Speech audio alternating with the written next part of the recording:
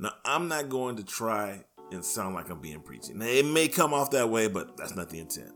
But if it does come off into the fact that you get the message, then let's just run with it.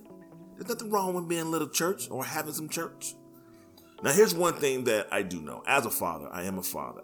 Fathers are supposed to teach their children, their sons, how to take accountability for their actions. And today, I guess you're saying I'm taking accountability for my past actions or indiscretions. This is not about clearing my conscience. It's about understanding the why through my experiences. Let me ask you this question.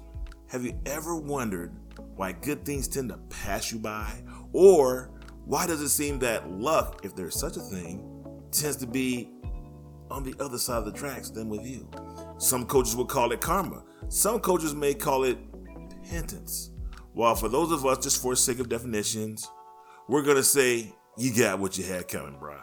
That's all to it. So, to all of those definitions, here's my version of the above aforementioned consequence. Your conscience has been characterized by an angel and a devil. That's how we do that. Where both will guide you in a specific direction, providing you consequences for your actions. Now, John 3:20, verse 20-21, or 3, verse 20-21, everyone who practices wickedness hates the light and does not come to the light, so that his actions may not be exposed. But whoever does what is true comes to light, so that it may become evident in his actions and has God's approval. Once again, I'm not trying to be preachy, but hey, we might just have to go to church on this one. So if I can take it to church, maybe the congregation say amen. Amen. Yeah, I'm the only one here, not the congregation. In simple terms, you don't mind doing dirt as long as it stays within a small circle. I used to call that a 007. Trust me when I say I am far from ashamed or apologetic about it. Those were some fun times. Now, of course, when I was single, it didn't really matter. However, when those actions affected other people, see, it took on a new light of darkness. Don't scratch your head. Yeah, I meant to say that. A new light of darkness. I can say, well, she said this, she said that, so I did this, I did that. Ultimately, in the eyes of God, more so than the eyes of man, just because isn't a rational answer. Romans 12:17. Do not repay anyone evil for evil, tit for tat. Be careful to do what is right in the eyes of everyone. If this was the political arena, then the Democrats would be running for the hills right about now. And the Republicans, they would be like trying to put me in the office. But if you know me, and you know that last statement is clear, hypocrites always see and interpret one direction. They only can confirm what fits their narrative and will discard what they deem as meaningless banter. Anyway, let's go back to story time. Have you ever gone to the pet store and you saw a puppy and said, "Aw, he is so cute"? You go up to the owner and you ask, "How much is this puppy? Is it available?" The owner says, "Yes, it is." You buy this dog and you take it home. Oh, the puppy is so great. The puppy breath, they're bouncing around, just doing puppy things. Then you notice after a couple of days, the puppy drops a number 2, aka the deuce. He turns around and eats it. Oh my God, you're shocked. You're mortified. Now, as an educated person, you start to do some research on why a dog would eat its own excrement. You find out, this is not unusual. My dog isn't crazy. And you take the necessary precautions to remedy the situation. A few days go by, and daggone it, this dog is still eating its own poop. As intolerable as it may be, you keep the now stupid dog because your kid or kids have built an attachment. But as the dog grows, he increasingly does ridiculous things, such as stopping in the middle of the road and taking a dump. Then a day comes by. The day that you're sitting down just chilling, relaxing, watching some TV. Good old Max just walks up to you, and it looks like he's just sitting down waiting for you to rub his head. But then, I guess he's too impatient because he gets up and just walks away. As you're laying there, you start smelling something bad. You look down, and the reality of it is your dog just came over and took a dump right between your feet. I'm like, Are you trying to say F you, owner? Did I forget to do something for you that you're going to walk between my feet and take a dump? Is that what you're doing right now? My question to you is this. How many times are you going to let the dog, or the quote-unquote stupid dog, continue to crap on you in awkward situations? I'm trying to say in so many words metaphorically, how many times are you going to take this behavior from the dog before you say, you know what? That's it. You got to go. A lot of us like to stay in bad relationships for the sake of not wanting to quit.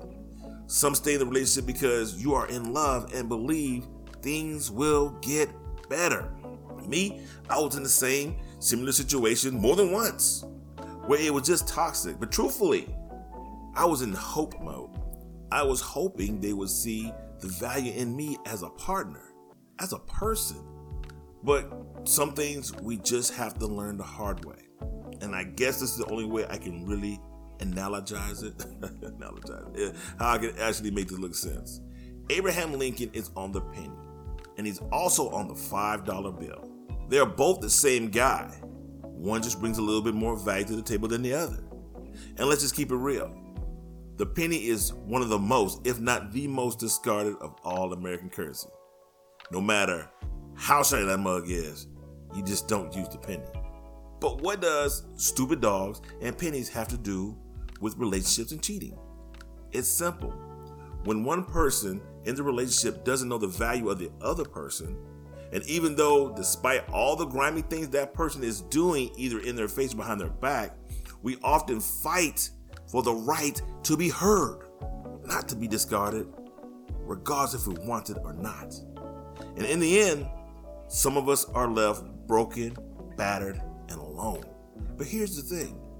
There were red flags in the very beginning, and you saw those red flags. You just chose to ignore them. Maybe they weren't single when you first met. Maybe there were other things like how their disposition would change when challenged. Or maybe you just had that feeling in the back of your head, that voice that kept saying, no, that you just simply refused to listen to. Regardless of what, those red flags were there, and they became pivotal to the downfall of the relationship. That was me. I would say in about 3 relationships, 3 serious relationships. I even heard these words: she will take you down. She will hurt you. And if you don't think that God talks to you, you're dumb. God does speak to you. Most of us refuse to listen. Like I said, I'm no holier than thou, but I do not dispute certain presences in certain situations and certain things that happen to us in our lives. Now, of course, if you eat fire coals and poop out lava, your reservation in hell's already been made, and you're just waiting for the apocalypse, so, you don't count. But honestly, I thought that the prophecy had been fulfilled in my case, but I was so wrong, not even close. But I can say this, as of today, my debt has been paid. I won't say paid in full, because I was pretty grimy back in the day, but paid somewhat to the degree that I now have someone that brings me light out of the darkness. No red flags, no entanglements, and no BS on the side. For 2 years, I was in a dark depression, very, very dark, and trying to understand why I was going through this pain, because I kept saying, I'm a good guy. Understand this, it is not God's way to pay you back for what you have done, but it's not far-fetched to believe that He wants you to walk a mile in someone else's shoes to provide clarity on the pain you may have caused others. Are there some people who will walk through the fire and not be burned? I would say, hell yeah, to an extent. We call those people narcissists. These are the people who don't believe their poo-poo stinks. But guess what? There will be a day of reckoning, when you as that person cannot or no longer run from your past indiscretions. God doesn't have to actually get involved in this what they call divine payback system, because it works like a law. The law states, be not deceived, God is not mocked. For whosoever a man soweth, that shall be also reap. Galatians 6:7. This means if you do good for others, the spiritual law will make sure that others do good for you.